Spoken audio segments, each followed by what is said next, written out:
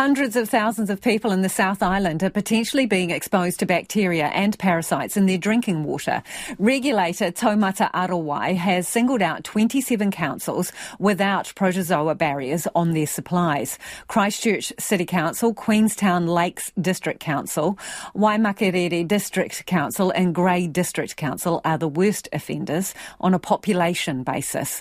Almost 170,000 people at risk in the Garden City alone. Samantha Gee has more. Almost half of Christchurch's population is drinking water that could make them sick.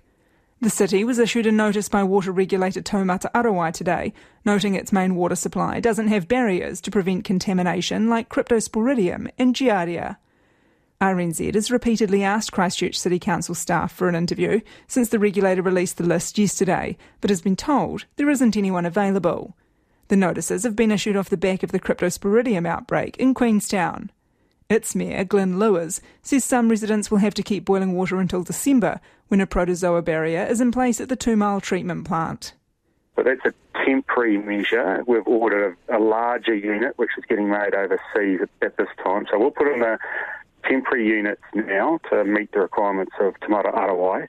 And when we get the bigger unit, we'll replace it with the smaller units we put in, and those smaller units will go to Wanaka and to Luggett.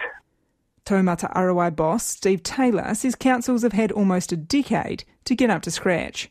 The councils that we've identified have advised us, and from our records what we can tell, they don't have protozoa barriers. And that's important. So firstly, it puts the supplies at risk, but also they're not complying with the rules. And those rules have been in place for quite some time now, since about 2014. The Greater Greymouth area is also on Taumata Arowai's list, but the water supply already has a UV filter in place. Grey District Council Operations Manager Aaron Hames says it met the water regulations until they changed in January. While they are yet to receive a letter, they know it's coming. That may mean additional UV treatment, or it may mean installing another form of filtration, something like a membrane barrier.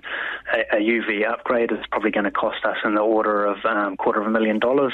A complex filtration system with barriers, we're talking around $3 to $4 million. He says the water supply remains safe, with council testing regularly for organisms like Cryptosporidium and E. coli, among others.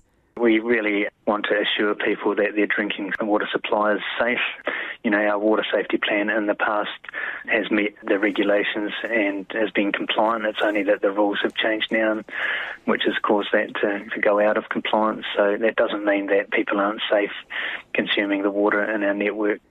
Aaron Hames says the council will do whatever is necessary to meet the standards and the June 2024 deadline set by Taumata Arowai.